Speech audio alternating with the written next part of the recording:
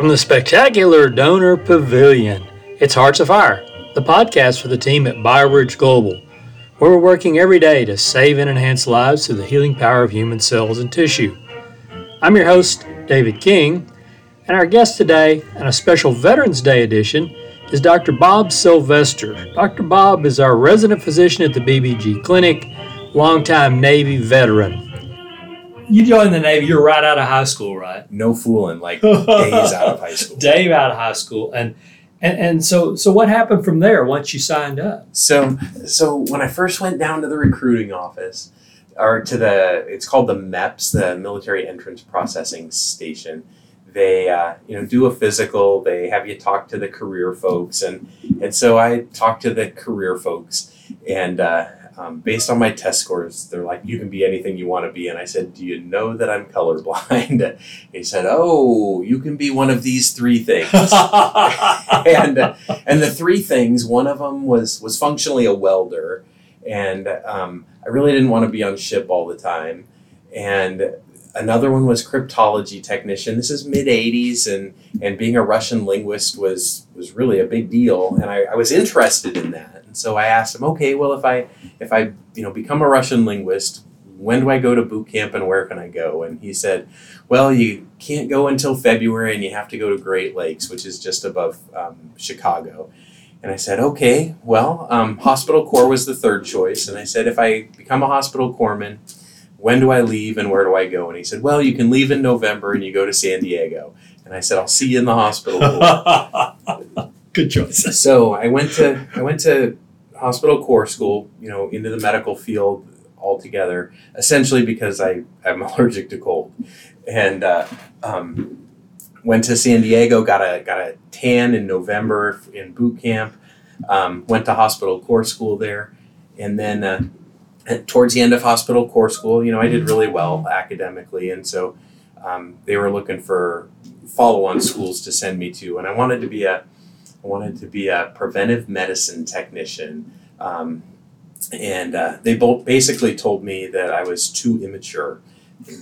There's a fair chance they were right, but not for the reason that they thought so, because the guy asked me if you had to tell a Marine Corps colonel that his chow hall was messed up, how would you do it? And I told them, and I didn't have any problem with that. Well, they thought that was immature. What I knew is that my next door neighbor growing up was a retired 4-star, so a colonel didn't really intimidate me, and they expected me to be intimidated. So I didn't go to preventive medicine school, so they sent me to aviation medicine school or aerospace medicine, which kind of locked me into working with squadrons in the aviation community. I asked for about 4 months, once a week, I put in a request sheet asking to drop the school, saying I didn't want to go. Denied. So I went, and I'm a good student and I'm a hard worker. But in that 4 months or so, I actually worked in the intensive care unit at the hospital in Pensacola, got great exposure to medicine. And then when I went to the school, I met my future flight surgeon. Both of us, when we finished school, got transferred to Yuma, Arizona. And in Yuma, it's a Marine Corps Air Station. Irony, right? J.P. Linton. Yeah, sorry, I don't want to be a Marine. But we both went to Yuma, and that was right around, it was a year before the first Gulf War started. So I actually went on a deployment on a ship to the Western Pacific. Basically, he let me do anything I was willing to try and made sure I didn't get into trouble. Realized I kind of liked medicine. Before, all I was doing a good job because I always do a good job. But remember, hospital corps school was just to stay away from Chicago in February. But did a good job. And then the following year, so we got back from that deployment, and the first Gulf War started almost immediately. In fact, I was on vacation from having just returned when the Iraqis entered Kuwait, and so got called back from leave, and we started getting ready to send units over to Saudi Arabia. Worked really hard for those several months, and then just before getting on the airplane to to fly to Saudi Arabia with 1/3 of my squadron. I got pulled off, somebody else got sent, and then the other 2/3 of my squadron got sent to Iwakuni, Japan, which is not too far from Hiroshima. So I spent that year over in the Western Pacific again, this time ground-based, and with Dr. Nichols, same flight surgeon. And once again, he let me do anything I was willing to try and just made sure that I didn't get in trouble. And while I was there, I remember it really well. It was February 6th, early in the morning. I was out on the flight line. I was checking the little eye wash stations, and very clearly I felt called to become a doctor. I had never considered becoming a doctor. I was doing it because I did a good job and I was a conscientious worker. But from that day forward, I knew I was going to be a doctor, and so I finished that deployment. And when I came back, the Navy had me teach search and rescue for several years, which was great fun. I love jumping out of helicopters and teaching people how, and the medical stuff that goes with it. And had lots of great experience there, but really was working as quickly as I could and as hard as I could to get my bachelor's degree so that I could go to medical school. And I did. After that tour, I went into the reserves because I needed to go to school full-time to get the right science classes, because I went to a small Christian college called Point Loma Nazarene, now university. It was college at the time. And they only offered like one choice for a bunch of the science classes. And so I had to be available during the day. So went into the reserves, actually worked for a tank battalion for a year, which is a crazy job when you're an aviation guy. But I was at that point, I was senior enough that I was just leading other people. And we were getting ready to go to war with North Korea because they had tanks that were lined up in tunnels underneath the DMZ. So it was kind of a stressful year, but got married that year and went to school full-time and worked full-time at an urgent care, and life was crazy busy. But then got transferred to an aviation unit. That was nice. It was actually a passenger airliner squadron, and finished college, got accepted to medical school, and then went to Cleveland, Case Western Reserve University, which is a really good school. At the time, it was top 10% of schools in the country. There were 111 schools, and we were ranked number 11. So it was just barely, but we were in the top 10%.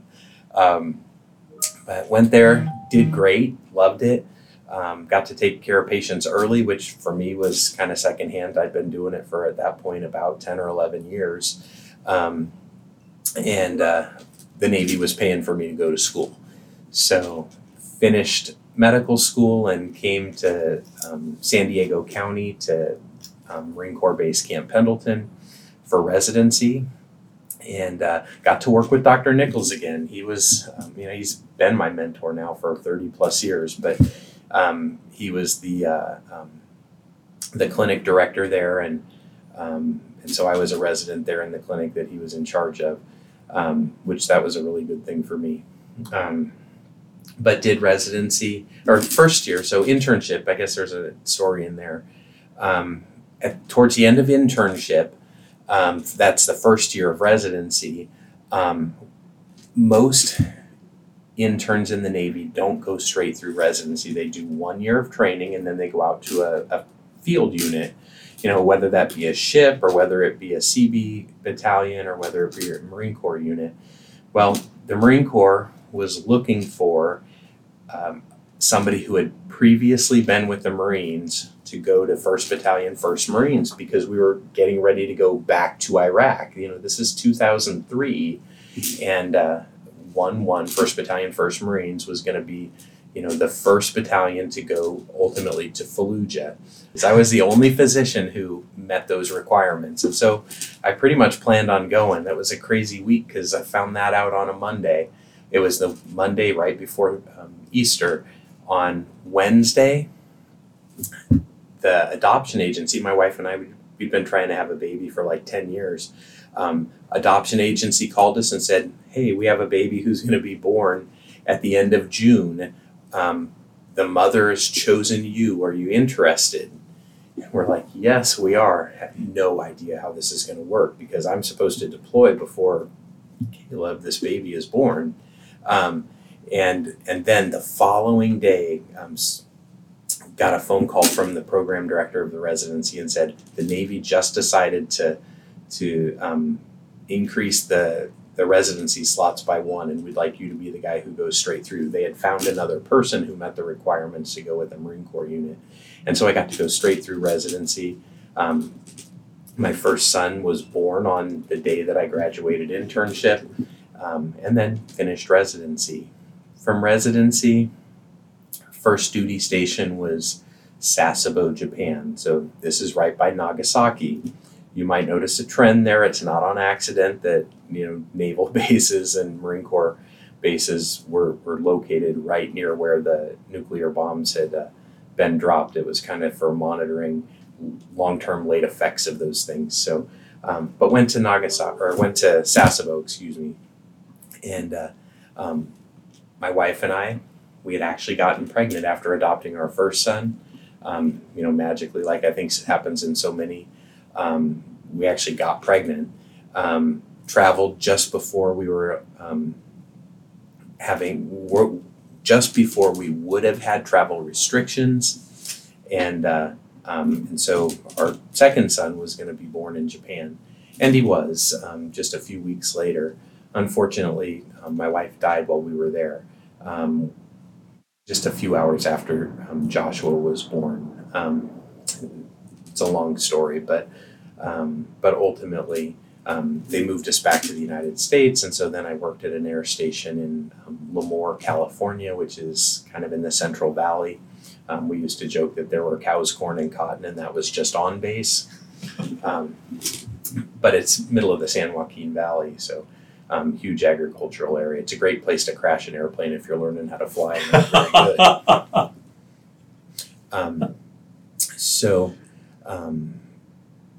Was there dealing with my wife having just died and having a 2-year-old and a newborn, at that point I was just about to get out of the Navy because kids were struggling. Frankly, I was struggling,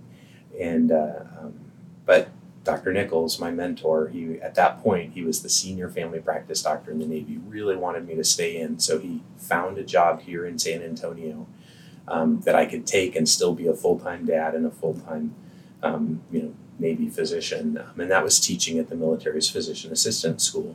I like teaching. I'd done it many times over my career, so that worked out really well. But we came to San Antonio in 2007, and I taught at the PA school for quite a few years, probably 6 years.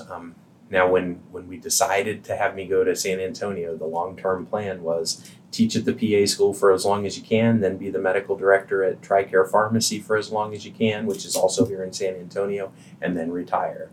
And at that point, I would have been retirement eligible. So started teaching at the PA school. Turns out that the guy before me at the pharmacy kind of got fired, and so I filled both jobs for a while. I was good at it. I liked it. And so then after a time, I ended up just working at TRICARE Pharmacy, and then ultimately got remarried and got orders to go down to Corpus Christi. So I was a full-time family practice doctor down at Corpus Christi, helped write a bunch of guidelines for the VA and the DoD while I was there. And then towards the end of that assignment, they asked me if I'd go to Guantanamo Bay. So I went to Guantanamo Bay, and I was the senior medical officer at the Joint Medical Group, which is the group of folks who takes care of the detainees there. So as I tell folks here, and I think probably many of you have heard me say, I was the personal physician to terrorists. And I was, and it was a great job. I loved it.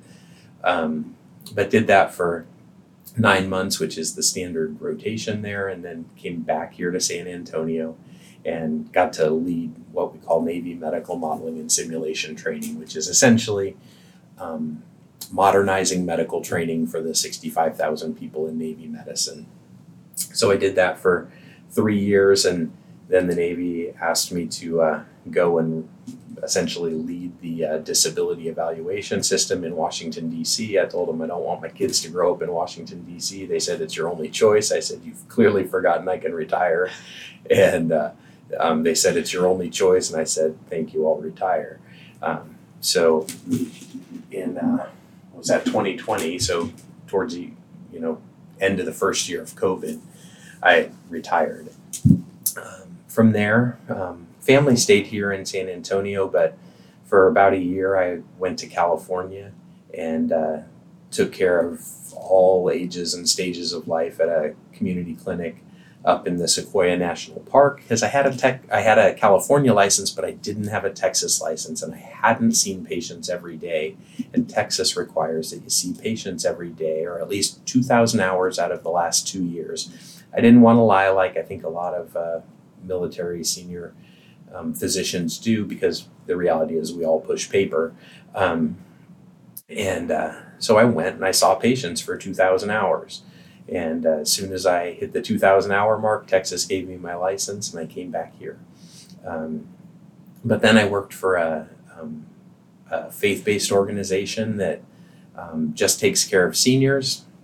It's a great company. I loved it and loved taking care of seniors, but kind of needed something that allowed me to spend more time with the family. And so I became aware of this in-house physician they were looking for at BioBridge Global, and there's a medical clinic that's going to support that.